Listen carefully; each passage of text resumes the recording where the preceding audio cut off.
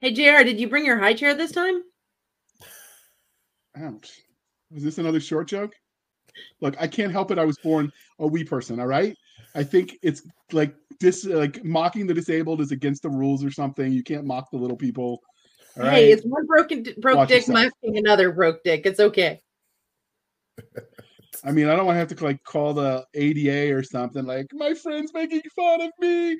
All right. Hey, all you crazy sci-fi and fantasy fans, it's time for your daily dose of shenanigans over here at the Blasters and Blades podcast. Just three nerdy veterans geeking out over our science fiction passions and fantastical fantasies.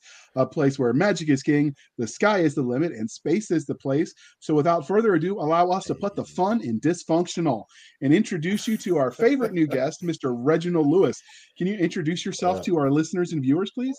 Hey, how's everyone doing? My name is Reggie, Reggie Camp. That's a full name, but let's see. I'm originally from California, Stockton, California. That's where I was raised, born in Cleveland. I joined the Air Force in 2005, I believe. I went to first base was in Charleston, South Carolina. Great place, wonderful place. Then I went to a horrible place called Columbus, Mississippi.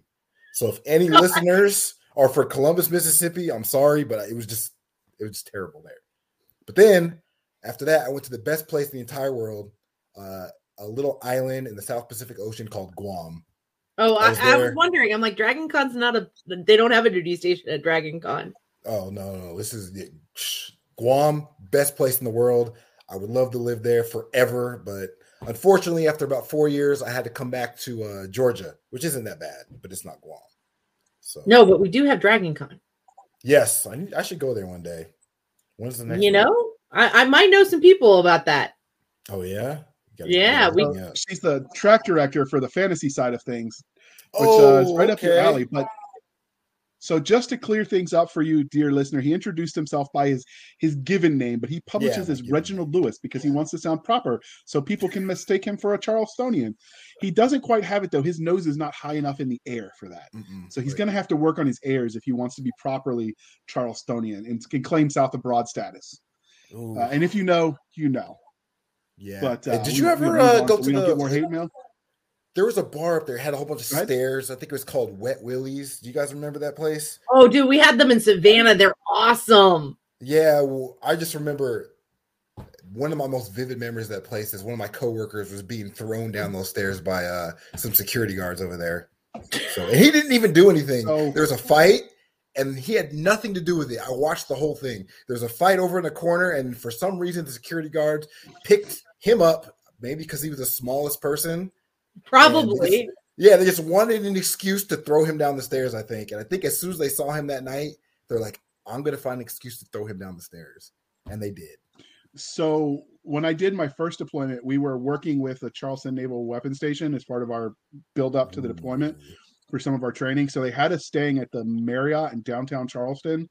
So we did do some of those bar crawls. And I might have partaken in a few beverages in that fine establishment. And those gentlemen that guard the gates, they like to throw people out. I mean, so maybe there were some fists thrown. Maybe we were a little bit. Here's the thing: Wet Willie's. They should have defenestrated us. Wet Willie's started in Savannah, and you're not supposed to stay at Wet Willie's. It's like topping off at the gas station. You you fuel, you walk on, but that's because Savannah, as long as you're south of Forsyth Park, is open drink, open. I almost called it open carry, but it's open container. There you go. Open beverages. And so you're supposed to like go, wander around, come back, refill, go. Oh, well, I didn't know that. We just went where the drinks were cheap. We were E2s, E3s on a budget, and almost all of our BAH was going towards beverages. So, I mean, it was one of my slides up and down the E section of the 3 to. Anyway, long story. I've already told you. AR's the master of. I was just really good. Look, I was only a corporal 3 times, and I kept it the last time for a whole week before they said, you know what? You are going to mess up so badly, I'm just going to make you a sergeant. And I'm like, I can handle that. Hey, you know what? As long as you get there, right? But one of those was a bar in Charleston that we were celebrating my first deployment a little too hard. And let me just tell you that the Air Force MPs aren't as nice as Army MPs, and so that when they dropped us off, they were a little bit rougher than they needed to. I'm just going to put that out there. Probably because you were putting your foot in your mouth. Maybe, but maybe there was a little bit of that, and maybe we were flirting with her. But look, in our defense, beer goggles are a thing. Well, in your defense, the Air Force is amazing in that they are the Army's daughter, and they recently just spawned a granddaughter for the Army. Space Force, right? That's right. I had a friend that went to Space Force. And everybody in the Coast Guard, like, yes, we're not being made fun of anymore. Yeah, we do get made fun of. And so, if anything, I'm not mad about it. If anything we have said tonight, dear listeners, has offended you, I want you to know that all hate mail can be sent to Nick at Blasters and Blades Podcast at blastersandbladespodcast.com. Can't even say the show name. This is light stuff compared to any of the things I've heard. Yeah, no, we like I said, we put the fun in dysfunctional. Yes, all right, like true veterans. That's the only way to be. So the second part of the introduction, dear listeners, how we first found them, and this is a one that doesn't happen very often, but Reggie actually found us. And again, Reginald Lewis, he actually found us because he's a listener of the show. So when he got his first book out, he goes, it'd be kind of fun to nerd out one veteran to another. And so we said, you know what, let's do that. So 100%. I thought with a name like Reginald Lewis, he might be a little stuffier than he was. I'm pleasantly surprised that he is not. I am in the Air Force too. It's Reginald and being Air Force. Yeah, see, that's what it is. I'm in the Air Force too. But yeah. I'm a mechanic, so we are not stuffy. Oh, yeah, no, that's an entirely different breed. We're not even in the military. No, you know what? I loved my mechanics. Absolutely, even though I did scare them. I had a habit of I looked at one of the mechanics one day for our FLAs, and I went, so squirrels make the engine work, right? And he goes, are you joking? And I went, and I just smiled. And from then on, it was very easy. I had one for each kind of mechanic for each kind of vehicle or generator we had in my medical company, and I just had them in my phone, and I even had them labeled by what they worked on. Oh. And if I had a problem, I just called them, and then I bribed them with home-baked cookies. That works. Home-baked cookies, tornadoes, monsters, all that stuff works. Oh yeah, no. The funny one was the time when they sent me to go find the donkey dick, which is apparently a real thing. Yep, it is. And I looked at them and I went, "No, that's not real." And they went, "Yes, it is real. Go ask in the motor pool for it." So I go up and I went, "I swear to God, if any of you make fun of me, I will hurt you. By the gods, I will hurt you." And this new NCO is like, "Why is she threatening?" And I'm like, "I need a donkey dick." And they're like, "No, that really is a thing, Small. Here you go." It is. Yep. No, I work on the planes. So, okay. But it's the same thing. Okay. We're all dysfunctional and idiots. So, well, it's okay. We were actually replaced on my last tour. Our replacement unit was an Air Force unit. The Air Force did them dirty when they sent them over like that. They all showed up and they're like, we watched them have their little meeting, like, all right, for our first sergeant, who has date of rank before me? And they were like all trading date of rank cards to figure out their chain of command in country. I'm like, did you guys not know each other before you got here? Nah, it'll be okay. Yeah, and that's a little, what we do. And then, of course, they got the guy that comes up to me because I was the infantry attachment to this trans company to do the escorts. Like, we were assigned to the gun trucks, and so we just pull the trigger and it shoots, right? Yes, like, simple. Yes, if you set the headspace and timing and you tweak what's headspace? Oh God, no! Are you pranking me? But they weren't. Nope. So that was interesting. And then the funny one was we were in the middle of desk, man. Yeah, someone got to man the chairs. Exactly, they might when the green zone was still a war zone. True. We were in the middle of Baghdad when the green zone was still a war zone.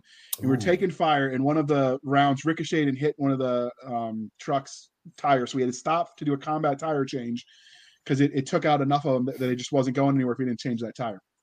So in the middle of that, this girl starts crying, and she's not crying because she's a girl. She's just crying because she was convinced that as a driver in the Air Force, she would be taking Tom Cruise to the flight line and she was going to marry him.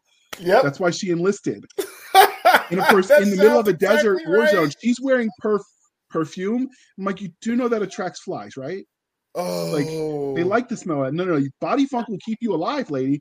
And she's just That crying sounds in like the middle. I'm like, Greenpeace. yeah. Well, we actually had a lady who thought when she enlisted in the Air Force, and like again, this isn't No, on no, the no, Air no. Force. This We is had on a her. soldier. She We thought it called was her like the Peace Greenpeace Corps with because she guns. thought she was enlisting in Greenpeace. yes, we've had. And we I've had one that people thought like the Air Force was just like the Greenpeace with guns, though. Like Yeah, no, no. not really. We But- had an Army medic who thought the but- same. How did you get through basic training and tech school still thinking that? That's crazy to me. Oh, I don't understand. The ones in the Army, it's even more because one of the things they Ignorance teach is you a with thing. bayonet drill is they teach you to stab. And when you're stabbing with the bayonet, they ask you about the spirit of the bayonet, which is to kill with cold steel. What makes the grass grow? Blood makes the grass grow. How do you make it through that and think anything peaceful is the objective? I don't know. I don't know either. We had a got guy nothing. who was a maintenance, and he described himself as a conscientious objector, and he didn't feel comfortable working on planes that had weapons or bombs or anything, because we worked on C-17s in Charleston, so it was always an issue with him, and I think he ended up getting separated. But he was like, "Yeah, I joined the Air Force because I wanted to do, serve my country, but do it in a peaceful way." And everyone's like, To be a "You medic. do realize that these C-17s like transport weapons of death and destruction across the whole entire world, right?" He's like, "Yeah, but And Charleston they was also- servicing the war. They were sitting directly to Iraq. yeah." And then he's like, "Yeah, but they also they deliver food, and I'm only going to work on those." I was like, "That's not how this works. The plane breaks, and you go and work on the broken plane." Yeah. I never That's understood like, that's not this those works. That's people, not how but- any of this works.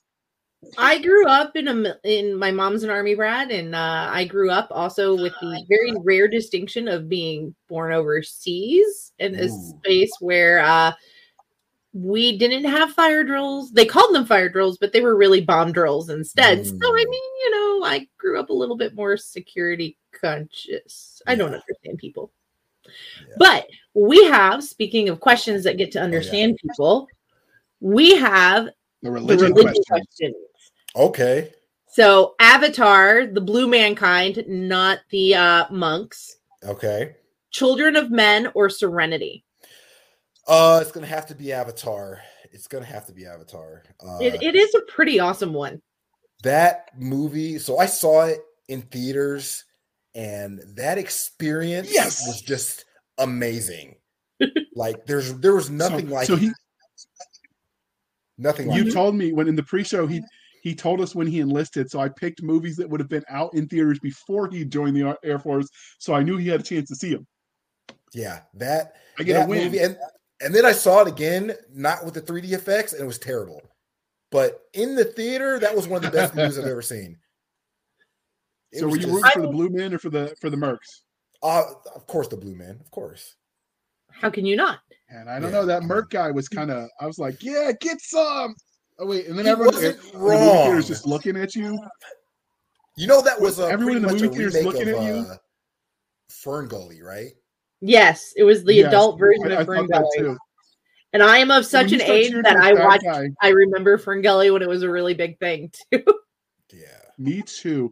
But when you start cheering for the bad guy before you realize it, and then everyone just turns and they look at you, you suddenly become that guy. And I'm just like, hi. All right, I'm gonna go eat my popcorn now. Did That's you why see, you don't share your opinions in theaters. there was this movie with Jamie Foxx and Gerard Butler. I forget what it was called, but Gerard Butler was the bad guy, but I was like cheering for him.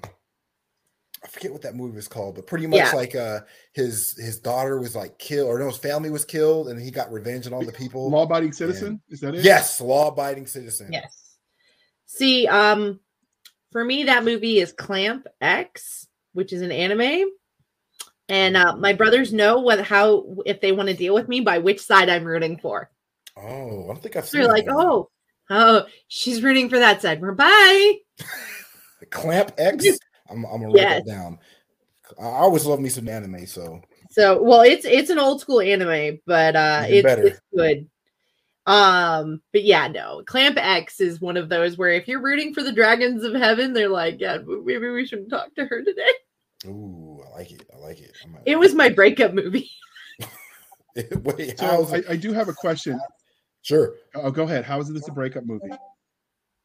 You've Because the bear if doc, you're you need to rooting know for that. one side, you're rooting for the death and destruction of humanity. I mean, I was not a nice is teenager. Thanos right? Is Thanos right? I mean, no. Most days I'm pretty much there, No. so that's my default You know setting. what? There were points in my Same. teenager where I thought Thanos was overly optimistic about humanity. Oh, okay. Yeah, Fair. All right. Okay. The So is it dark a did not, requirement to like the anime army to did not join? be my dark side. Oh, wait, go ahead, No, Hanley. no. Huh. So is it pretty much required to like anime to join the Air Force? Is that like a requirement? Like at the indoc, they ask that question. I've never It met one who didn't. depends. So It depends on your career field. So in maintenance, you have what's called like we call them the knuckle draggers. So that would be your jet engine troops, your crew chiefs. And then you have what we call the pointy heads, which are the avionics troops, the comm nav troops, the people that deal with all the computers. So if you are a comm nav troop or a pointy head, then yes, you must like anime. You must play D&D. You must play Counter-Strike 1.6, not anything else, only Counter-Strike 1.6. If you are a knuckle dragger, you are not allowed to like any of those things. Yeah. So are you a rebel? Are you a knuckle dragger who likes all the other stuff? I am a jet engine troop, damn it. and I liked so I messed up. One of the first animes I watched, I think I was 11 or 12, way too young to be watching it, was Ninja Scroll. So Yes, way too young to be watching. yes, way too young to be watching Ninja Scroll. But I saw it, I was like, this is amazing. Like the style, the violence, all that stuff was amazing. So The artwork and the drawing of it is very much, but it is yeah, way too definitely. My brothers tried to get. My mom told me I was being uptight when I told her I didn't think my 3rd grade year old brothers should be watching it. Yeah, no, absolutely not. And then she saw Absolutely the first 5 minutes of it and she went, go pull it out while they're not looking. Because Yeah. they were busy paying attention to the computer. Yeah. And she goes, nope, the video didn't work. Because that was Yeah. back in the days of Blockbuster. Yeah, no. Smart move, because back in the 90s it was the Wild Wild West and nobody knew what you were Well, doing. because everybody went, oh, it's a cartoon, so it's fine. Yep, exactly. It's So- pictures, it's fine. Yeah, and you know what? I know a lot of things that are pictures that are not fine.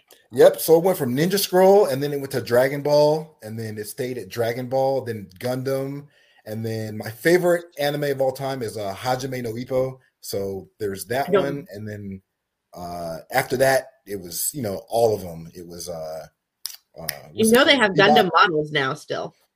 Yeah, I had a couple. I never really got into the models. I just like watching the show.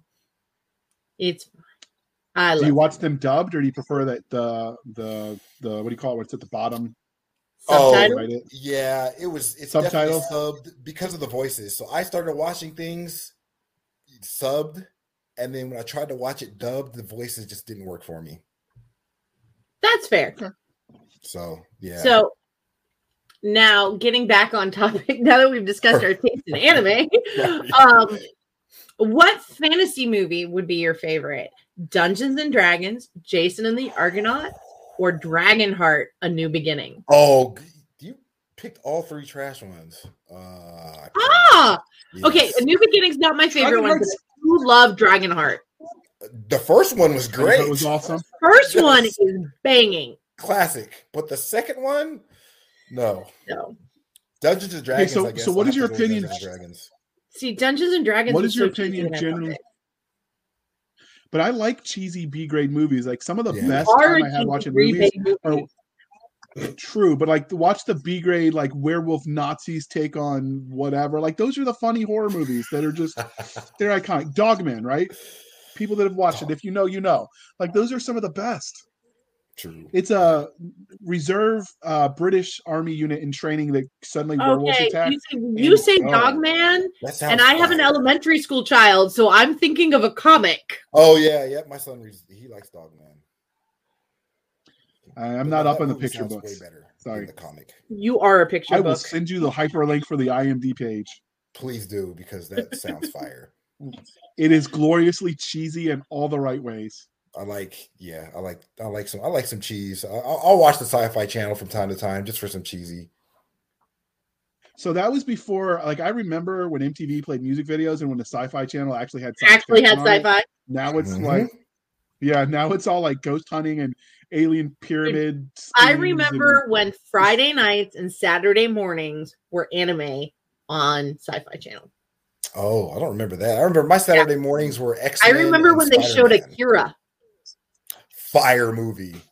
I hope they don't make a live action All right. remake. I don't think you could. Hope I really don't think you could. The I visuals thought that would about be too Cowboy hard. Bebop, but here we are. I have refrained from watching the Cowboy Bebop one because Edward is my favorite, and Oh gosh, you do not want to see what they did with Edward.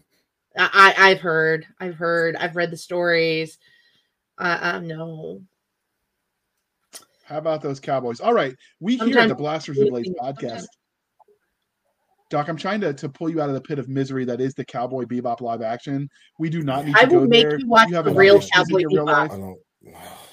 life. I can't. You don't want to do that to yourself, Doc. You thought Yeah. 2021 and 2020 were Yeah. bad. You'll Yeah. watch that and it gets worse. So we here at the Blasters and Blades podcast like both the fantastical and the scientific. So which was your first love, sci-fi or fantasy? Fantasy, 100%. It was my parents got me the Dragonlance, so it was Dragons of Autumn, Summer, and Winter. It was all of them combined. So this big, giant, thick tome, and they I don't know why they got it for me, but I was like, I'm not reading that. That's huge. So Because they probably went boys like dragons. yeah, so then I got grounded and I had no video games, couldn't go outside. So I was like, I'll start reading it. And it was like 20 pages in, I was hooked. Absolutely hooked. I think I read the whole thing in like that whole weekend. And then I was like, I need more. So I just kept reading more Dragonlance. And then and they got you amazing authors to start with. So Yeah, they that- really set your bar and your standard. Like they gave you a good standard to start with. those So books did you ever changed do- my life. Did you ever do any of those choose your own adventure fantasy books? No, but I did the Goosebumps one. I mean, I guess you consider that fantasy, but yeah, I love those It too. was horror, so spec fic. Yeah. Yeah. They it was, had one, Lone Wolf one, that were pretty good. I used to love those. I saved them all and passed them on to my kids. Oh yeah. My kids read. Yeah, I did the same thing. My kids read my Goosebumps books. My daughter finished reading the Slappy one, The Night of the Living Mummy, or no, Dummy. I don't remember. Yeah, I remember that one. I know what you're talking about. Yeah, they had, and then my son was reading the Monster Blood one. So it's pretty nice, just seeing that whole cycle again. And you know what my kids love, or my son loves the most, and I'm really, really happy that he loves it, is Calvin and Hobbes. Oh yes. Oh yes. He loves Calvin and Hobbes. So I'm pretty happy about that. Who doesn't? That's iconic. That's a taste of I Americana think right that's there. a personality test. I've met people who didn't love Calvin and Hobbes, and I'm Who? going to tell you they weren't worth remembering. They're not real people. They're like aliens. There's just something not right. It's They're- like, okay, you are definitely not my people if you don't like Calvin and Hobbes. they're lizard people.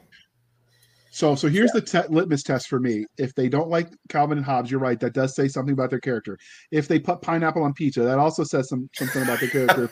And if they can fold a fitted sheet, Oh, yeah, if they you can gotta fold a fold that fitted fitted sheet, sheet. they're wizards. No, if they're I wizards, do get rid of them. They're Gotta fold that. Yeah. Well, it explains a Pineapple lot, pizza, Doc. though. explains a lot. Mm-mm. It's not okay. See, we got Doc, he people at work. knows. who He just, knows okay. that is not the way. Yeah, Okay. there's people at work that will argue Right. for putting pineapple on pizza, and even peanut butter and jelly. Peanut butter and jelly pizza. If you've Oh. ever, yeah, it's disgraceful. It's How about blasphemous. I've seen a cauliflower and avocado pizza. No, No, those are not all the Maybe there are cauliflower. worse things than pineapple on pizza. Mm-mm. Yeah, This that's is pretty true. bad. We can all unite behind that's even worse. But I mean, it's all shades of horrible, right? Well, it was Yes. also What was your first? gluten-free pizza. So you basically say you don't want any taste. I get it. So what is your first I didn't memory say- of engaging in engaging in spec fic? Was it reading the Dragonlance books, or was there a video game, a board game, or something before that in other I genre think- mediums? If I'm gonna be, my memory is, I've done boxing for like 20 years, so my memory's a little shaky. I'm almost 100% sure my first introduction to spec fic was the Willow NES game. Wow. Oh, that was trash, but the movie was awesome. That game was so trash, but I'm almost 100% sure that was my very first introduction to anything, fantasy, wizards, anything like that. Even I think sci-fi. I'm pretty sure it was Willow.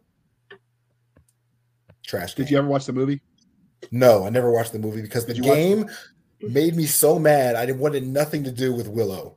So the movie is much, much better than the game, which is quite often, in my experience, the case. Okay, well, it's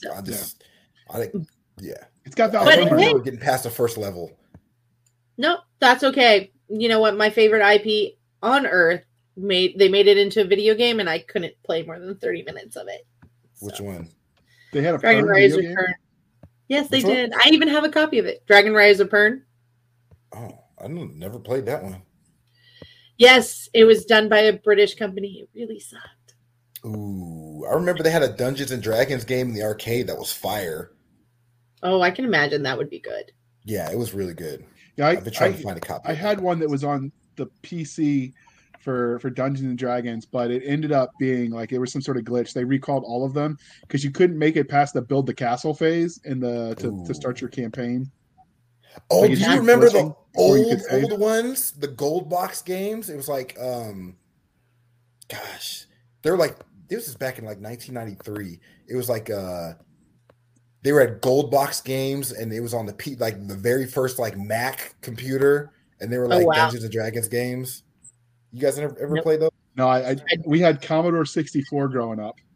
Oh, okay. So it's old.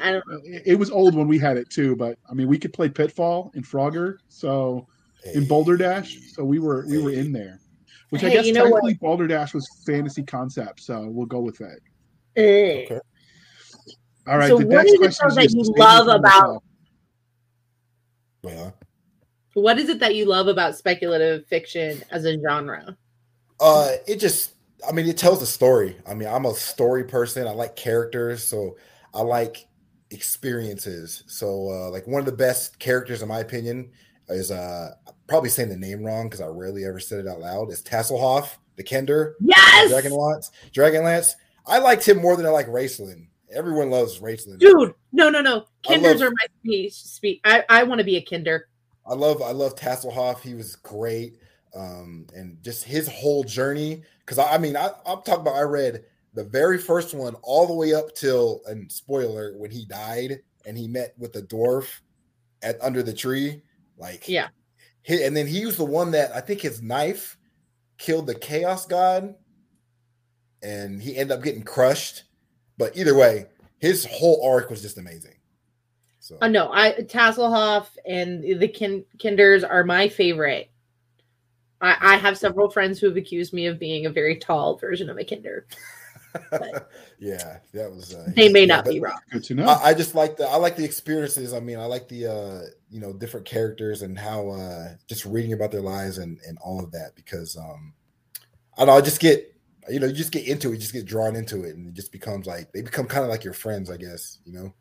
They are, and you hear like their voices, kind of like, I had a friend once said the best thing to do is find a good character to identify with and just use that as your compass when you're lost. Yeah, that's pretty good. It was I had a thought, but it was just hearing him or you hear their voices, but then also what you do is you read their names, but you're never sure how to pronounce it. And you're always like waiting for someone else to pronounce it to see how, to see if it's right. That is completely me. Have you ever seen the audio? There's a meme and it's an audiobook meme and it's audiobook readers. They know how to spell it, but they can't read it. It's how to say it, but they can't read it. And readers can see it and read it, but not say it. Yeah, exactly. So, how did your love though transition into actually writing in it? Actually, it was pretty easy. I mean, I've written for a long time.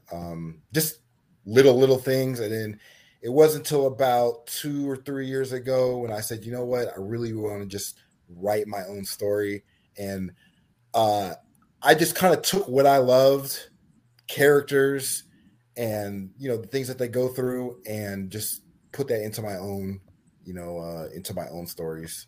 So my books, because I have the first book, the second and third one are written, and I've got a novella for a prequel and a lot of short stories, but it's all just like what I want. It's what I want to read, but also what readers want to read. I know that's what they want to read, and it all just stems from the massive amount of fantasy books that I've read throughout my entire life, like tons of fantasy books.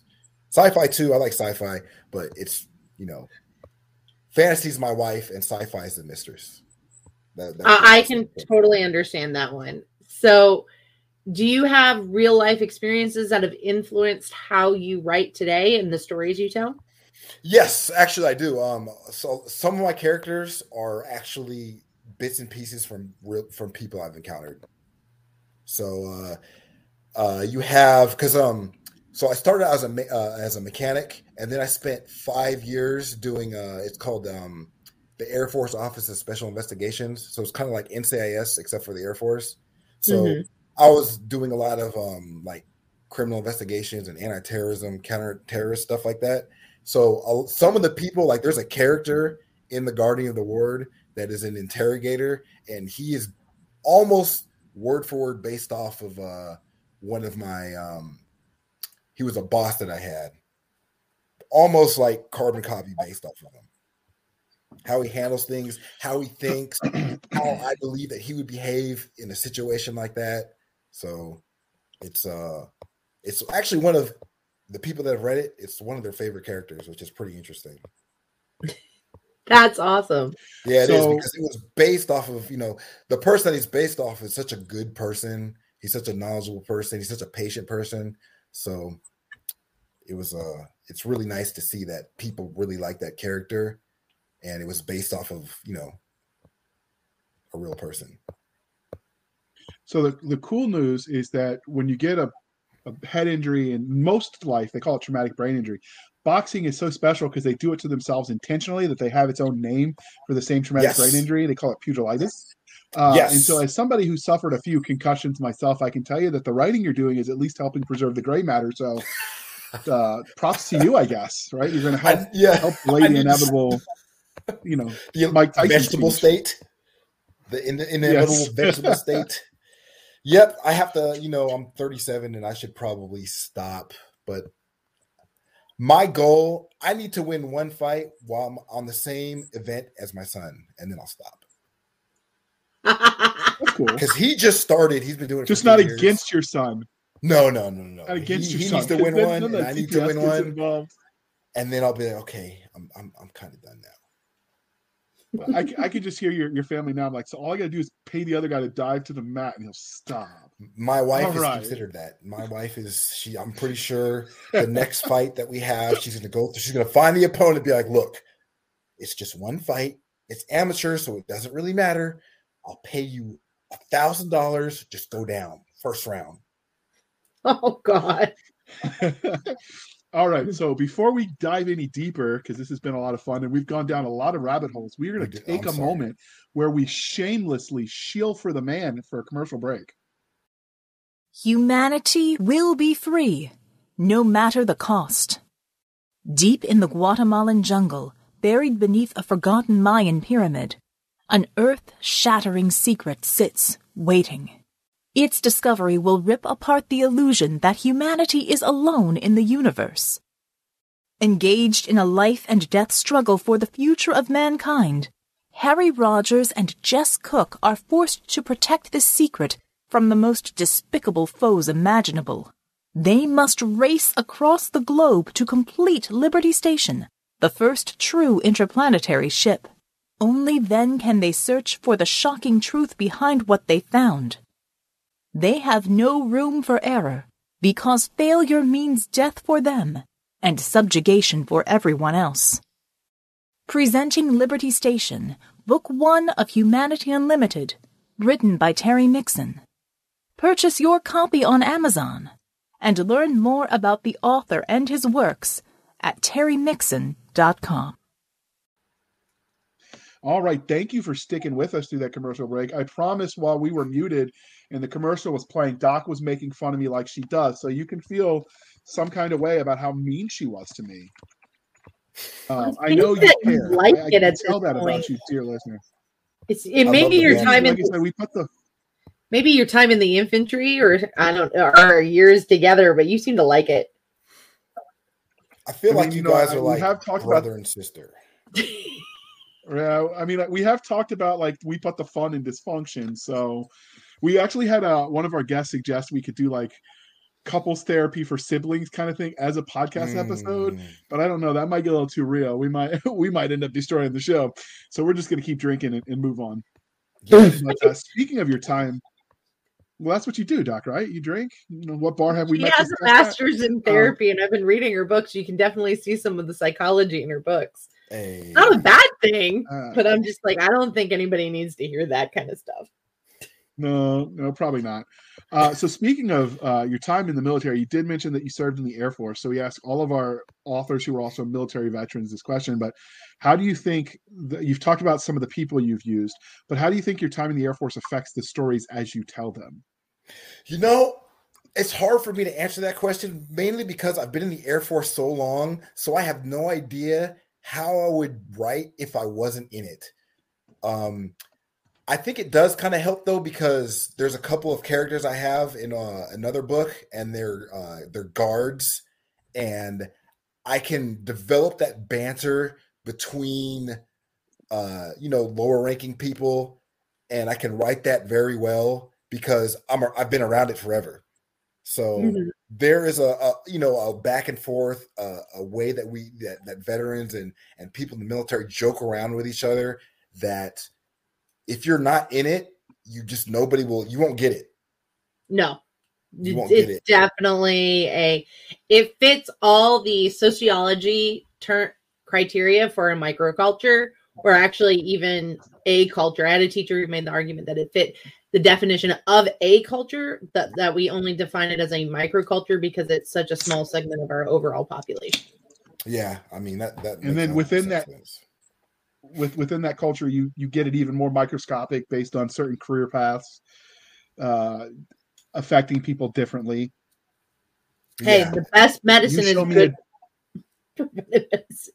Best preventive medicine is I was gonna say, superior firepower. Yeah, but I mean, you Exactly. show me a pompous jerk, and I can almost point out, like, oh, he's a fighter pilot. Okay, we'll move on. Hey, be 100%. nice about Casey. 100%. She's But- not a fighter pilot. She's a helicopter pilot. It's different. No, moops. They're a different kind of crazy. Fighter pilots are the Oh, boy, most Casey. entitled people ever in the history. Oh, of we the love you, world. boy Casey. You're still awesome in our book And I say that with the utmost love. because you fix I their say that plane. with the- And if they make Yes. you mad, you might pull a pipe or something. Whatever it is Yeah. you mechanics do. I just broke But something. I just like, oh, you're not flying today. Sorry. What I did learn was we had a first sergeant who thought he was going to make his bones by getting the most combat miles of any trans company in theater, and he did it by volunteering us nonstop. Literally from the week we got there to month 14, we were nonstop rolling. And so there were just Wow. times where you would deadline your own vehicle. I'm like, I don't know what happened, mechanic. That part just fell off. Our engine won't start. Yep. You know what the Or we best sort of part learned about how to being do a that medic? ourselves.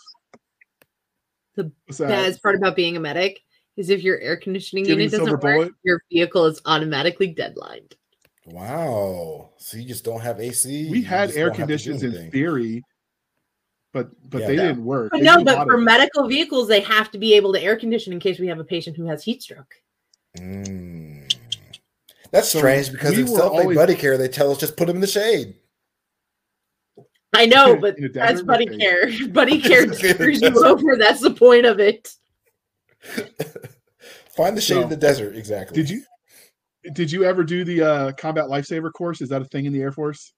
It's called self-aid buddy care. So I don't know if it's like as extensive as maybe your guys' is, but ours is pretty much regulated to 2 hours, CBTs, a fake dummy, and scenarios. So when I did ours, we jokingly, though, those who did the course with me called it the lick 'em and stick 'em course, because basically all you did is swipe it with an alcohol wipe, give them a IV of fluid, and then wait for the real medics to get there and do their thing. Like that was pretty much. Hey. are they bleeding? Stop the bleeding. Everything else, give them an IV. Oh, okay. And That was ours it. was like, Which mostly we use to sober ourselves up after a night. no, ours is like, Theoretically. if As he a gets statute hit of in the eye, limitations, you have to like put a cup over his eye, and it's just all this crazy stuff. so you were CID. I'm just saying, theoretically, statute of limitations is expired if I got out in like 07, right? Oh, 100%. 100%. Yeah, we used them when we were drinking. Oh, That's what the IV bags were for. You know what? Recover pre-game for the next one. My time as like a law enforcement officer in the Air Force just completely, when I went back to the real Air Force, my care meter dropped to like 2 because it's like I've seen so much bad things. Like I see, like there's this one guy who is we caught him. He was watching child porn. He had it on his computer. Terrible. One of the worst crimes ever. So when I go back to the real Air Force and some airman is late for 2 minutes, I'm like, I don't care. I don't care. Yeah, I worked at Brigade, and we had two people in our provost marshal office, and they were very much like that until you did something that actually like registered for them. Yeah. Like, I give a goddamn about that. Yep. And then it did not matter who you were or what your rank was, you were going to regret it. Yeah. Yeah. For me, it's like, oh, they're like, you have all these higher reps, like, oh, we got to do blah, blah, blah, blah, blah, blah. I'm like, in this grand scheme of things, they're not raping people. Let them be late. Let them kind of, take a little bit longer doing the jobs. The planes are going to fly. It's going to be okay. They look at me like, shake their heads. I'm like, you guys know I'm right. Come on, man. Come on. I can understand that. Yeah, I have seen that. It definitely ruined my. It helps if I unmute myself. So we've talked about how I'm like having a conversation with myself. It was like podcast gold, and you guys all missed it. So we've talked about how your time in the Air Force. Sure, there is, and you can't prove otherwise. So we've talked about how your time in the Air Force affects you as the way you tell stories, but let's talk about a little bit how it affects you as a consumer of stories, be it movies, video games, board games, whatever. Do you think your time in uniform affects how you engage with content? Absolutely, because when I see the typical anything, a movie, a video game, and I see something in the military, it's almost 100% not accurate, and it takes me out of the experience. Like, for instance, Transformers, right? So you had Tyrese. I think in the first movie, he was a staff sergeant, so he'd be like an E5. And the second movie, he was like an E9. And yes, I was like, come on, man. And then they were like, the things that they were doing, the things that they were saying, like, it just kind of took me out of the story. So, yeah, it kind of ruins a lot of stuff for me. Like, the way interrogations go, I can't watch NCIS. I can't watch any cop movie because it's just all completely wrong. So wait, you mean you don't just go and give smack everybody in the back of the head and they tell you everything they know? No, that's how I parent. No, but there's no like sly good cop, bad cop, and no, there's none of that. There's everybody asks for lawyers, but in the shows, nobody asks for a lawyer, which is good. You should always ask for a lawyer. But in shows, everyone's like, you know what? I don't remember what my rights are. You know what? And I'm just going to tell you everything. No, doesn't work. Yeah. Did you bribe them with cheeseburgers and soda pop from the vending machine and suddenly you have goodwill? No, it was Burger King from the BX or like, was it Manchuwok from the BX too? They wanted that sometimes. So that's all they wanted. Some Burger King. I guess if you're going to Leonard Wood. No, not Leonard Wood. What's the big military prison? I mean, Leonard Wood probably if you're there. Leavenworth. Leonard Wood feels like a prison. Leavenworth. Yeah, Leavenworth. If you're going to Leavenworth, I mean, you might want to get that last cheeseburger before you go to DFAC food. If I was going to Leavenworth, I would be like, hey, look, do you guys want to know where 50 bodies are buried at? Oh, you do? Okay, well, here's what I want. I want some hibachi. I would want some steak. I would give me everything so far.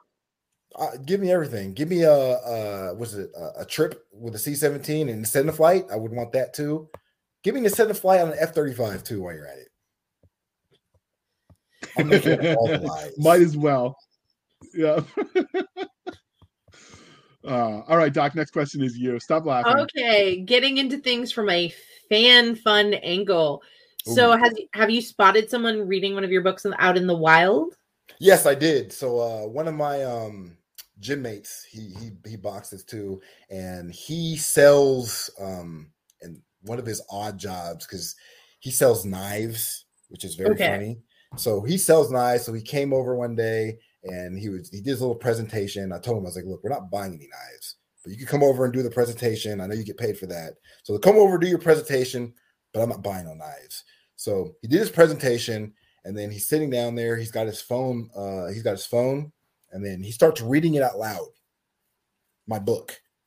And I was like, first of all, I never told him that I wrote anything. I never told him anything like that. And he started reading it out loud. I was like, that's my book. And he's like, yeah, I bought it. And Cool. had no idea. So I thought that was pretty cool. And like I said, I never told him. I don't even know how he found out. Maybe my wife told him, but I don't think she did. So I don't know how he found out. I was throwing ads out there for a little bit, so maybe he got caught in the ad because he likes a lot of the same things I do. So that could be it. You never know, man. Okay. It's always amazing. It was one of the last things that I expected. So it was pretty cool. So Nice. can you give us like the highlight reel of your body of work? So let's see. Published right now is book 1, The Guardian of the Word of the Guardian series. Book 2, book 3 are done. The novella, which is a prequel to book 1, is done, and 2 short stories are done. So that is my body of work. I've ghost written some stories before to some people, but I don't think anyone's read their books. So, but I've ghost written.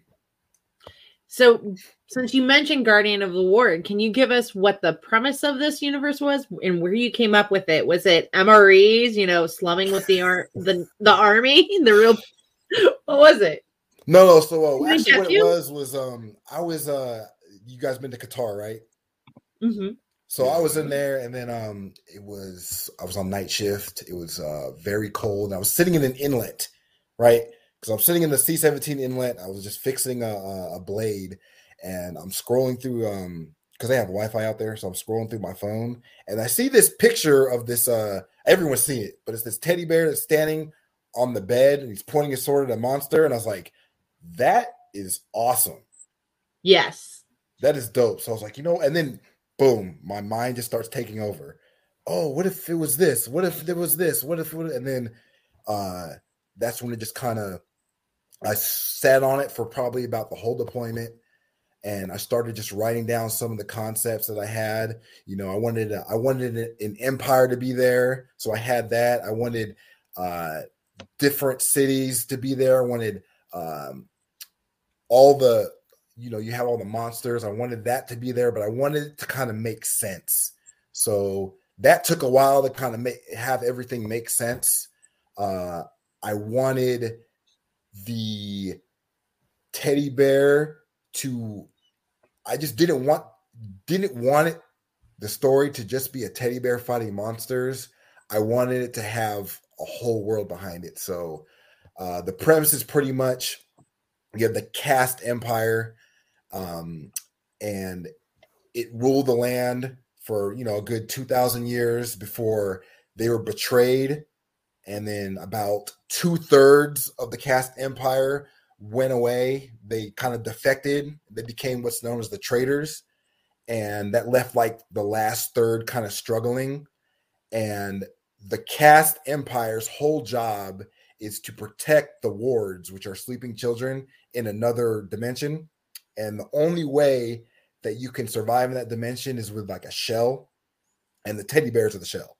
So they take the caste, the greatest warriors in the caste, and they kind of infuse the teddy bears with the souls of the warriors, so then they can go and defend the wards in the other land or the other dimension, sort of. So that's kind of the premise to the book. It's a really awesome premise. Is there going to be an audiobook? That actually sounds yes. kind of cool. Is there going to be audiobook? There will be an audiobook. And I just need to find a really good person to narrate it. We know some So is it narrators. going to be a male narrator? You going to do Yes. male narrator or female narrator? I hear a male voice in my head, probably because I'm a male. So I can generally give goes you with some what's your main recommendations. character. I'm not sure if they have openings in their schedule, but I got some names for you. well, it'll be like it So- won't be anytime soon, but All the easier. I'll give you. So- Nick Podell is my favorite audiobook narrator. really, Yes, well, and I know him. I'll introduce you. please do, because like I said, I've worked, the story, once I had the concept, it didn't really take me that long to write. It probably took me about 6 or 7 months to write, and then it went through the editing processes and all of that. So shout out to Robert for making that cover. That's an awesome cover. JR, put it back up. He is phenomenal. gonna- We connected on Instagram, and I told him what I wanted, and I swear it was like as soon as I told him what I wanted, I swear it was like he just reached into my brain and took exactly what I wanted out and put it right there. And I'm not just saying that, but he's going to do all my covers forever, and that's that. So I was going to ask you the story about that cover, but you beat me to it, and that's organic and good. So we will take it. I like the cover. I can see, what you did. So let's talk about the book itself more. So what would your 30-second elevator pitch for this novel be? Sure. So it was described from my beta readers as Mistborn meets Naruto. Is pretty much what everyone kind of describes it as. And I don't know where they kind of got that from, because I don't remember like any Naruto thoughts in my mind when I was writing it. But I took that would be the 30-second pitch. Do you have excessively complicated names? Say again, I'm sorry. Do you have excessively complicated names? No. I got I think the most complicated one is the demons' names, but I mean that's about it. It's one name.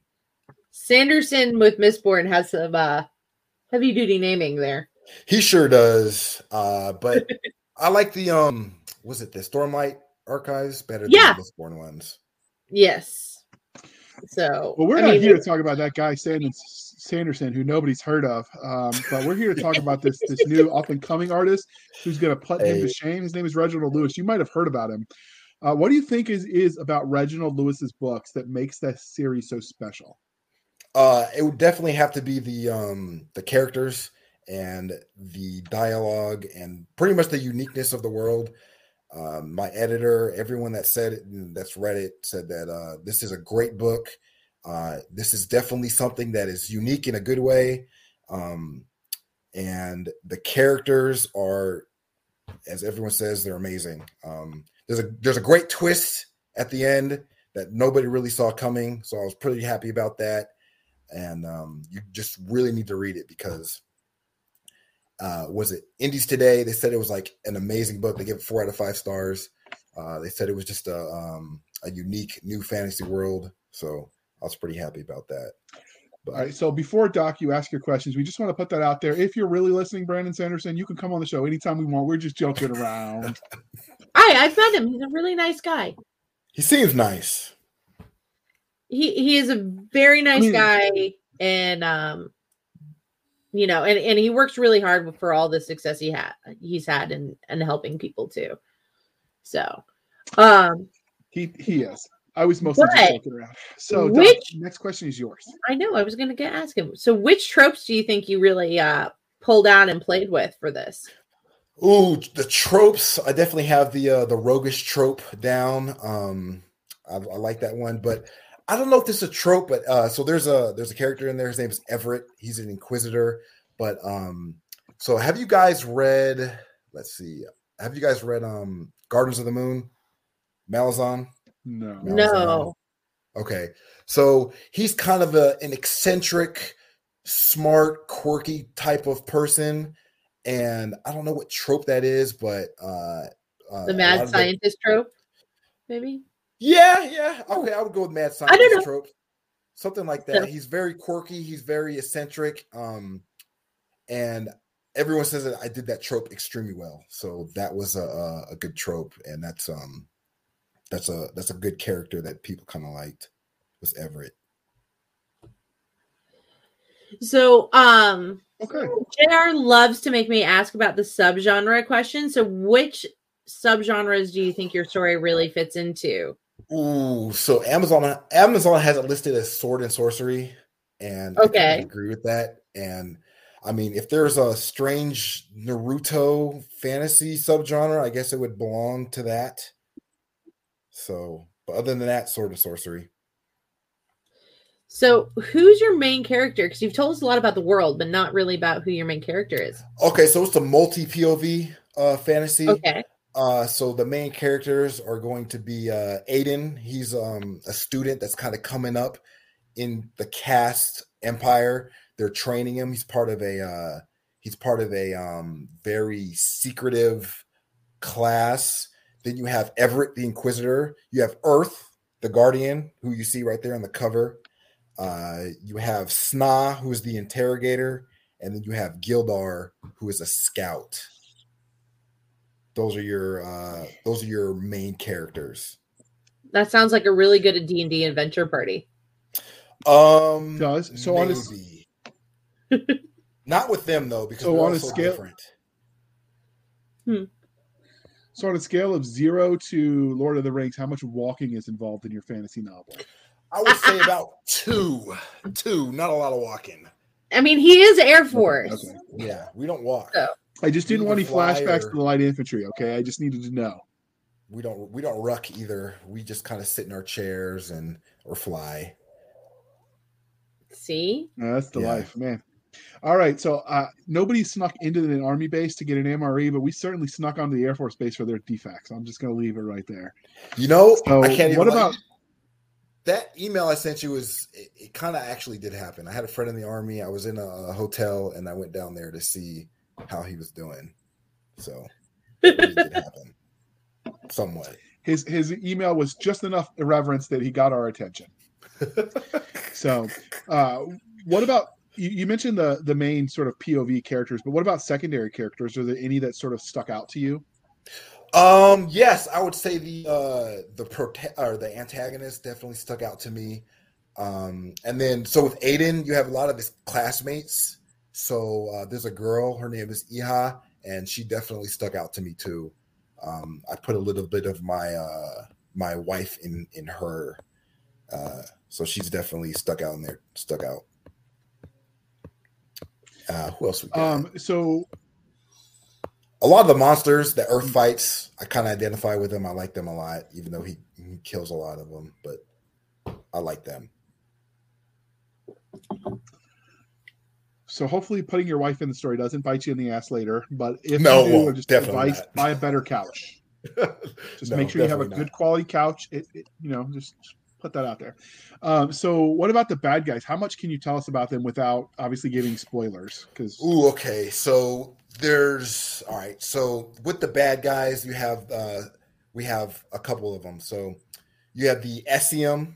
Okay. So those are kind of like your standard. Those would be like your demons, your monsters, that sort of thing. You have your traitors. So those are the people that defected from the caste empire. And you have the outsiders. All right. But not a lot is mentioned about them. There's just some foreshadowing. And that's really the main villains. And they're all trying to get the wards. And that's kind of explained throughout the book. I would go into it, but it's kind of delves into spoiler territory about what the wards are and what they represent and all that. But it's all explained in the book. But the Essium and the traitors are definitely the main villains of this book. And they're trying to get the wards. So- they're trying to I can't spoil anymore, but that's what they're trying to do. So based on that book cover, it looks like the kind of bedtime story Major Payne would tell. So tell me, are you going to put his character in there? Are you going to have like a Major Payne trope? Because No, if there's you no do, Major like, Payne I'm trope. there. There's no major paint trip. In one of my prologues, He though, I ain't do daddy, have sure ain't the happy. the insufferable bureaucrat. He's I don't know why I just thought of that, but that's a trope that just really stuck out to me. The insufferable, annoying bureaucrat that wants red tape and wants to ruin everything. So That's because if you've spent a single day in the military, you've met one. yes, of course. Of course. That's why everybody hates the commissars in the 40K universe, because it's like, oh, I knew that sergeant. I love the 40K universe. It's awesome. It's sometimes a little grim dark, but It is. I've been having to educate JR about the 40K universe and what heresy begets retribution. Really neat. Yeah, what my favorite some of my favorite sci-fi books are was it the Eisenhorn series? Mm-hmm. Oh, like, Abnett? like those a lot. Yes. Abnett, Oh, no. Yeah.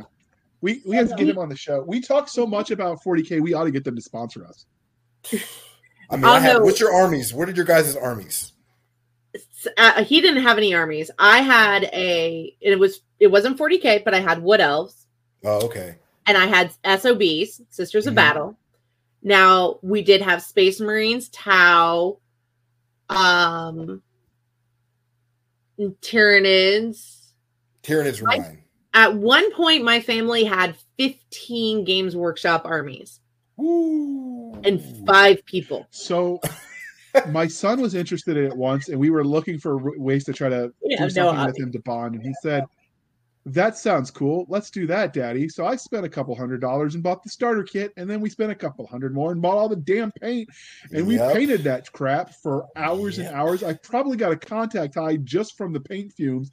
And then once we got to actually play the game, there was a ruler, and you're doing angles and doing a little bit of geometry and math. He goes, oh, this is math. I'm done. And I'm like, the hell you are? Do you know how much I just spent?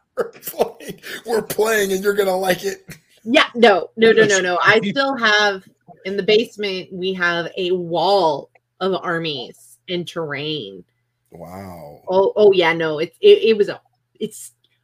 even my 9-year-old has his Warhammer stuff. Hey, so just so you know, dear listeners who might be a little concerned, my Warhammer army is no longer being abused or neglected. You can stop the Sarah McLachlan music. Logan Scott, another author I know, is a veteran who also gets a shout out in my reservist uniform. He's the sergeant major in that universe.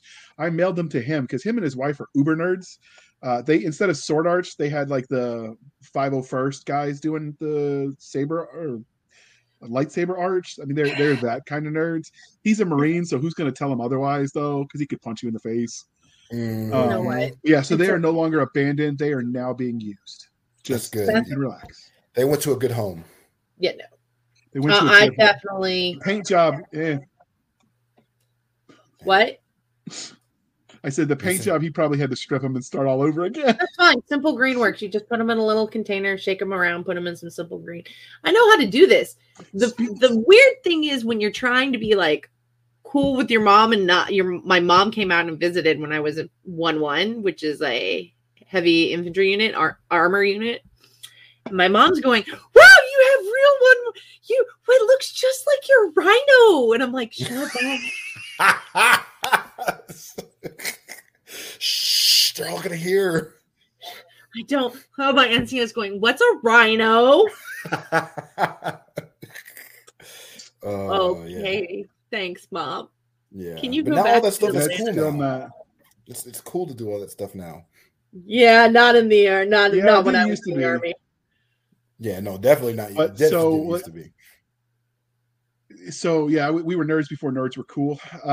So speaking of characters and getting back on track to the Reginald show and not the Warhammer 40K show, who doesn't sponsor us, but if you want to reach out, Black Library, we'll talk. We'll maybe talk some more because we're doing it right now for free just because Doc's addicted, and we need to fund her crack habit.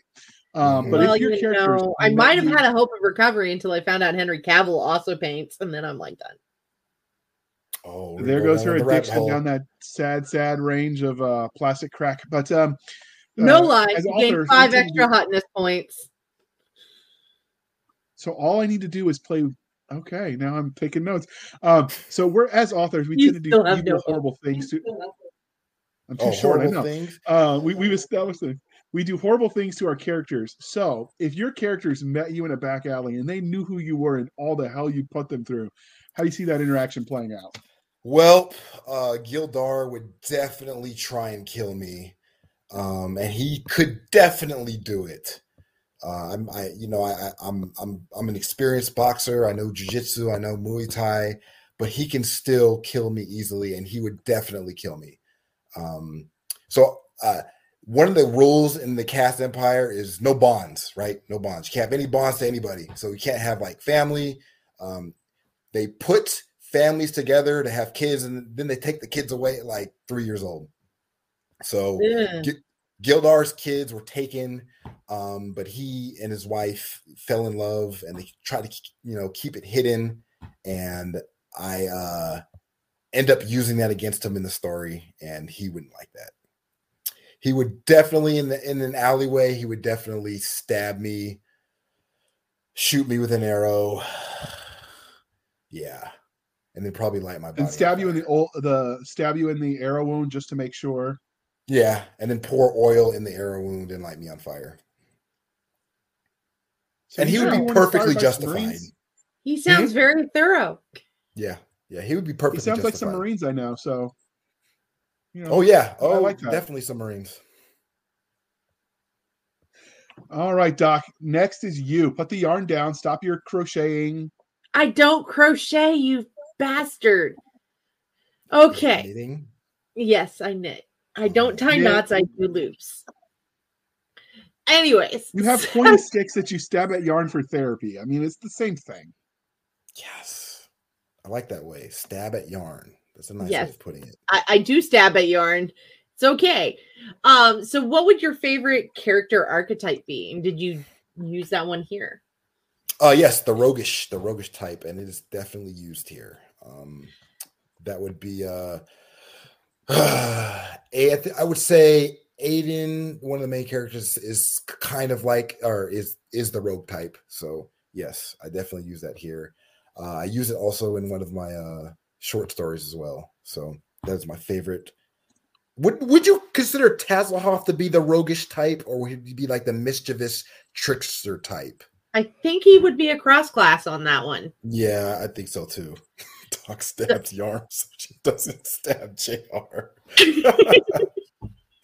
That's good. Well, it's true. But so it would definitely be the roguish type. So give us a peek about how some of the sausage was made for this. Were there any cool scenes that or ideas you cut from the first book so that you could use them later? Yes. So I had one of Aiden's mentors. I had a whole backstory kind of for him, and then the editor and I agreed that was just completely unnecessary in the book. So I cut it. I was sad. I didn't want to cut it, so I kept it, and I'm going to use it. I used it for a short story. So I was very sad. That sounds legit. Yeah. So that short story that you mentioned, that's the some of the backstory. When can readers get that, and where can they get that? They will get that probably, let's see, the 13th next month, probably February 10th, depending on when Robert is done drawing the art. They can get it, and it will be free. It'll be a reader magnet for my newsletter. So sign up for the newsletter. You're going to get a really good short story that describes the backstory to a pretty good character in the book. So you mentioned you're a little bit of a nerd, and you do the D&D stuff as well, some tabletop gamings. And so could you see this working in some of those settings if somebody was a super enough fan? Yeah, I mean, you could turn anything into a D&D setting, so you can definitely turn this one into a D&D setting. I'd actually never really thought of that until you just mentioned that. So now he's going to have more homework to go and convert everything. Goodness. His wife won't see him for months at a time. I'm sorry. And it'll all be your fault, really. JR. You just definitely. And then she can stab yarn instead of stabbing me as well, and there'll be more sweaters in the world that are ugly. I don't make ugly sweaters, you rat-faced turd ball. Where are these sweaters? Are they like I'm just on? kidding. I want to see one. Well, you know, like the ugly I Christmas mostly sweaters. I get was dice riffing on the bags holiday because that just I'm a passed. super geek. Oh, oh yeah, I love ugly Christmas sweaters. I was just riffing off the ugly sweater trend for the holidays because this is filmed like right after Christmas just passed. People, jeez, That is true. Christmas don't always did just assume the pass. worst You know, I should know. because We're in the Air sometimes Force. it's We get all of our holidays, so I should have known that. I mean, we Yeah. glued a Santa hat to our Humvee on the turret guard right as we were going through downtown Baghdad for Christmas. Does that count as celebrating? We fired off Yes, fireworks and that we sounds like sent a them to the bad guys. They celebration. sent them back. It was festive. That sounds like a celebration that I would like to be a part of. A real celebration. It was fun as long I as they mean, miss. When they start actually hitting you, not so much. But so yeah. the Guardian of the Ward is clearly a series. There's one published book. You mentioned book 2 and 3 are done, and covers are being made, and editing passes are being done. Prequel, novella, and short story are available. But after that, is the story done? Is there more? Where do you see this universe going? You know, I really enjoy this universe. There's just a lot I can do, and I have so many ideas that I just need to just either write them down as short stories and novellas, or just completely get rid of them. So this series is going to go on for as long as I want it to go on. I have an ending already. I already know what the ending is, so that's not a problem. But I know some of the people that have read the book, they're like, hey, what happened to this guy or what happened to this person? And I'm like, oh, great. Now more ideas start popping up. So those can, kind of branch off. And I blame Dragonlance for this because they had 3 main books, and then they had all these branching books that branched off into all these different characters, and they were side characters in the main books and became main characters in their own books. And I kind of blame characters are people too. Yeah, I blame Dragonlance for that because, like I said, it's an inspiration for this book, and the way they did it is also an inspiration. So I see a lot of books being made about side characters and different things that happened in the past, and this little thing that happened there. So I think that's awesome. I really So- like that versus trying to make a huge book that encompasses all of every character every time. It just gets to be messy. So And Yeah. George R. Martin. because you have combat in your books and you have some martial arts training yourself as well as your stuff in the Air Force, when you plan out your battles, do you just sort of wing it when you write, or do you use like sand tables and go all strategic?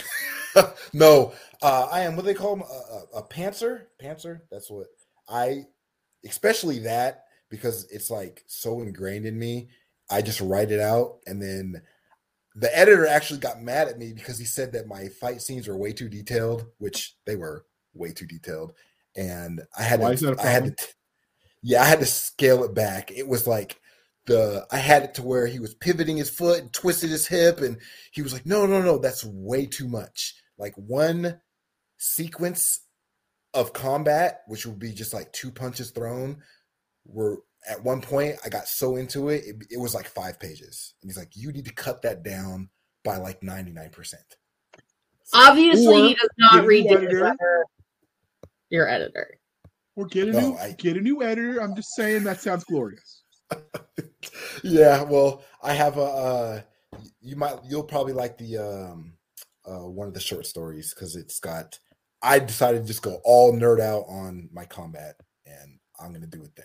Outstanding. So when I wrote my first book, I took it to the extreme. I wrote a TO&E. I named every character in every spot in the TO&E, whether they had a speaking role or not, or you even knew who they were.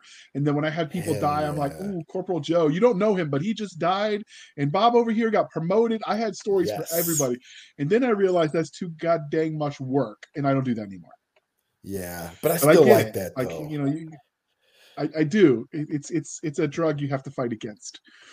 But so every literary, I know it's the cross we bear. So every Yeah. literary universe has their own internally consistent rules of science, technology, and magic. In this case, magic. So what sort of magic can we expect from these books? Oh, so you have pretty much the magic.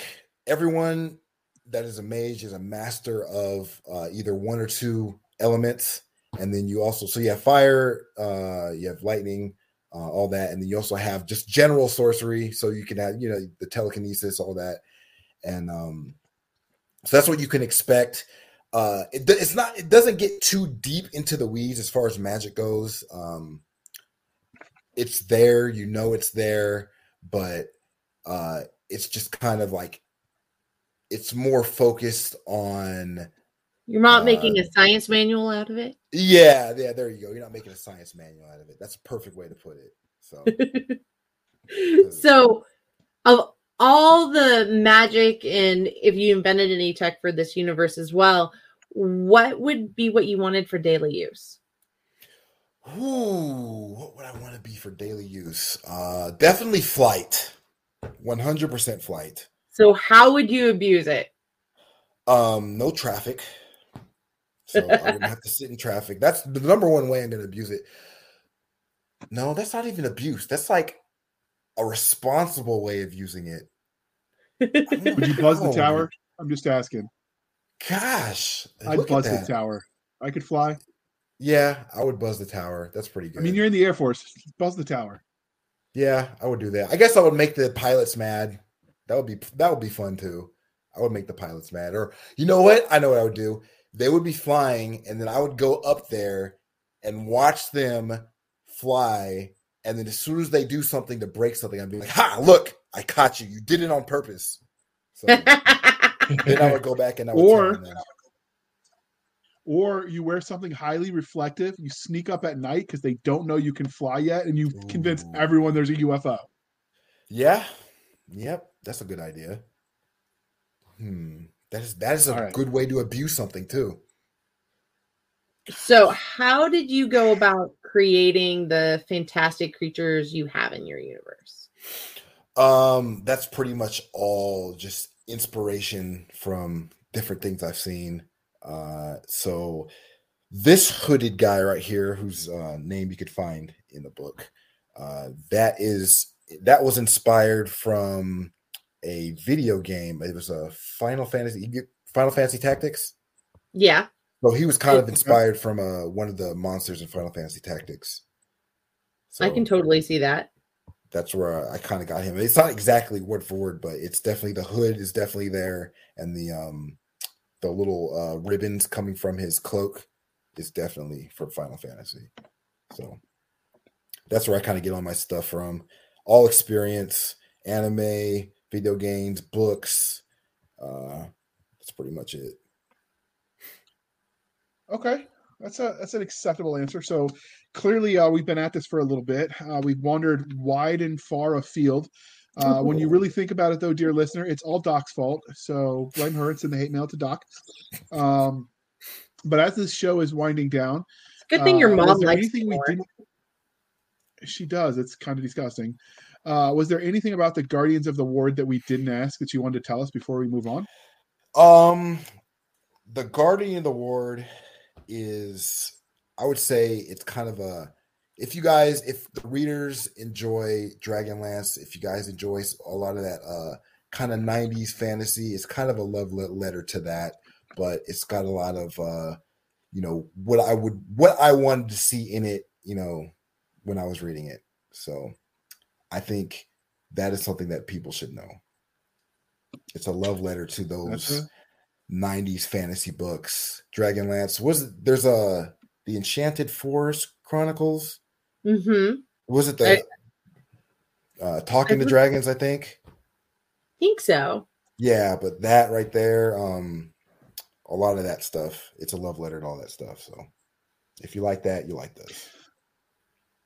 Okay, fair. All right. So before we let you go, dear listener, we would like you to do your part as consumers of content. So please be kind and speak your mind on the reviewing platforms. Your reviews help the right readers find the right books. So, do your part, and even bad reviews can help sell a product. I have seen reviews that said this book has entirely too much cussing. And I'm like, dude, sign me up. So you know who I am. 100% correct. I saw one that said this book was written like a 12-year-old with ADHD wrote gun porn, but That actually didn't sell the book because I wrote that book, but I definitely, if they would have let me, I would have used that in my ad campaign. Oh, because I'm like, dude, do you know me? Absolutely. So, sometimes even the bad reviews can help the right readers find the right books. And I'm not telling you to go out there and savage the reviews, people. These people put their heart and soul into their products. And chances are, if you didn't like it, you didn't finish it anyway. So no harm, no foul. But yeah, do your part and share a review. So, are you one of the ones who doesn't read your reviews, Reggie? No, I don't usually read reviews. That is sometimes they could be depressing in the beginning. I get it. Yeah, no, I don't know. I don't know why. I just don't. I mean, the most That's crushing what you have thing. Your wife for to scan them for you. Oh, say again.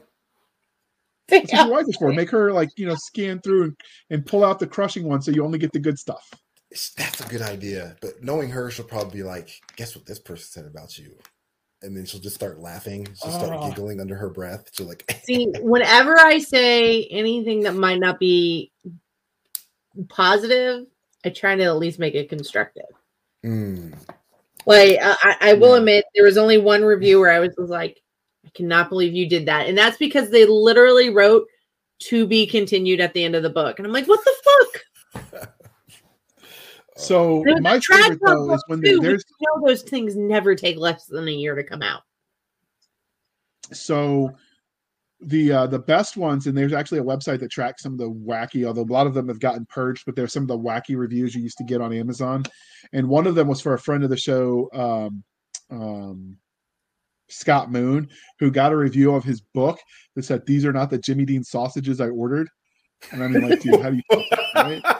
So sometimes the reviews can entertain. There is still a review out there for the gummies, the Hasbro gummies, and it's like almost 1,000 words ode to what it did to his gastrointestinal system in ways I cannot say on a family-friendly show, but you should go look it up because it's hilarious.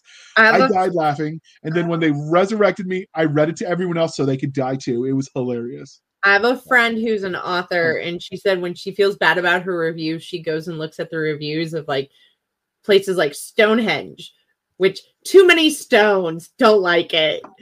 And I'm like, she's like, it makes you feel better. It doesn't make sense, but it makes you feel better because nobody is going to be 100% happy with you. Oh no, yeah, no. I think there are some people who just like to be unhappy, and so they just look for reasons. You follow the review back sometimes, and you want to see, okay, did they just not like my book? And they read all the other genres, so it's maybe has weight. And then you get to them, and inevitably they hate everything. Like when they are calling people like David Weber and Stephen King 2-bit hacks who don't deserve to be published, and I'm like, so you basically don't like anyone. Okay, I'm in good company. Have a nice day. So that's one way to do it. But that's a little bit too behind the scenes inside baseball stuff, and we keep this fan focused. So for your fans who want to follow you and stalk you on the internet as you do, Reginald Lewis, I'm repeating the name so they know what to look up. Reginald Lewis, how can listeners find you? Sure, you can find me at my website, reginaldlewis.net. You can find me on Twitter at Fists of Fiction. And then you could find me on Instagram at the same name, Fists of Fiction. My Twitter, I'm usually talking about boxing or other random nonsense. So if you like that, you'll like my feed. I'm not like the typical authors. They always talk about like writing and books. I'm always talking about weird things and boxing and just strange stuff. So if you like that. All I know about boxing is that scene in the show in the movie Annapolis. It was a little bit about boxing. Oh yeah, I love Snickers had that commercial where the guy had his hands over his ears, and he's like crying because he's about to go out there, and his coach is like, "What's wrong? We've trained for this," and he says, "I'm fighting Mike Tyson," and he takes his hands away, and his ears are freaking huge. Right after that incident happened, so like that's the extent I know about boxing. And the one guy. George Foreman named all his kids George. Like that's my boxing knowledge right there. Yes, he does. Which is kind of good because you never have to get the name wrong. They're all just George. George 1, 2, 3, 4. I think he has like 6 kids. I hope he gave them better middle names so they don't need therapy. But so you can find us, dear listener, on Twitter at twitter.com/SF_fantasy_show, Sierra Foxtrot _fantasy_show. You can email the show at blastersandbladespodcast@gmail.com. Again, blastersandbladespodcast@gmail.com. You can send your hate mail to Doc Seska at blastersandbladespodcast.com. She loves the letters. Tell her how pineapple on pizza is wrong and it's heretical and she should cease and desist. You can join all of our shenanigans on our Facebook group, facebook.com/groups/A Blasters and Blades podcast. Again, /groups/A Blasters and Blades podcast. You can support the show on our website, which is anchor.fm/blasters-and-blades. Again, anchor.fm/blasters-and-blades. That is our website, but you can also support us there on a monthly reoccurring basis, much like a Patreon model. Or you can support the show on buymeacoffee.com/author J.R. Handley. Again, buymeacoffee.com/author J.R. Handley. Be sure to put in the show notes that it's for the podcast, and I promise I will keep Doc Seska and Nick Garber duly intoxicated. They will drink until their liver surrenders. Never surrender. Yes. Wait, if Nick doesn't show up for a few more episodes, can I get his ration? Give it to me. Sure, you can get his rum rations. We might have to replace him with the Air Force guy because he likes to punch people. I mean, that's like qualification to be around us. That's our if kind you're in of the military, you either get punched or punch people. That's what I've known. I just confused them. Sometimes you're the statue, sometimes you're the bird. That's all I'm gonna say. Yeah, I really appreciate you guys having me on for real. It was a good time. This has been awesome and amazing. So thank you for spending some of your precious time with us. And dear listeners, especially to you guys, go find some good books. Come buy his book. It sounds amazing. I will be reading it. Buy it. So, what? I said, yes, buy it and tell me about it. All right, hold on. This is super important, Doc. Before you finish your outro, we didn't ask, but based on the cover and the concept, how youth friendly is this? Because some of the listeners listen with their kids. Is this something they can read with their kids? Yeah, it's not. It doesn't. I don't think it has one cuss word, which is a damn in there, I think. But other than that, it's got some blood. So I would say it's like, they learn more. Kids learn worse than that on Roblox, unfortunately. Yeah. So I would say it's your average Dragon Ball Z. If your kids can watch Dragon Ball Z, you can watch this. Or Avatar, you can watch. They can read this. Awesome. No sex scenes. No nothing crazy. So it's just good old fashioned epic fantasy. You know who else doesn't write sex scenes, Doc? I don't write sex scenes anymore. Hey. Anymore. Don't ask, don't tell. So this is funny, and I don't know if I've ever said this on air, but I wrote a sex scene in my first book because the main series premise doesn't have FTL. So people go on ice, they go in cryo, and then they wake up when they're ready to fight. And so you could have, in theory, because time dilation is a thing, you could be 18 and meet your great-grandchild who's an old man because you've been iced and he hasn't, kind of thing. So I was trying to set up that for series longevity. So I had a sex scene so the main character could have a baby later. The series went different directions because I had to loop it back into the main series, and the author took a left turn when originally he was going to take a right. But when I sent that to my first line reader, which is my mother, she sent me lots of detailed edits on that scene. Says, I don't know what you and your wife are doing, but go practice and then rewrite this scene. And that was the end of that. I can't do it. I'm too scarred. I'm still in therapy, people. Oh no! I don't know how you're still alive. I don't know. I'm like preservatives in the MREs. Oh, probably. But Doc, bring it home on that sour note. So for Nick Garber, JR, who needs all the help he can get, I'm Seska. This was the Blasters and Blades podcast. We'll be back next week where we torture JR and make fun of him for all of his scars. Enjoy our nerd. What? I says tis true. This is true. Enjoy geekiness and nerddom. Have a wonderful time. All right. Have a nice one, folks.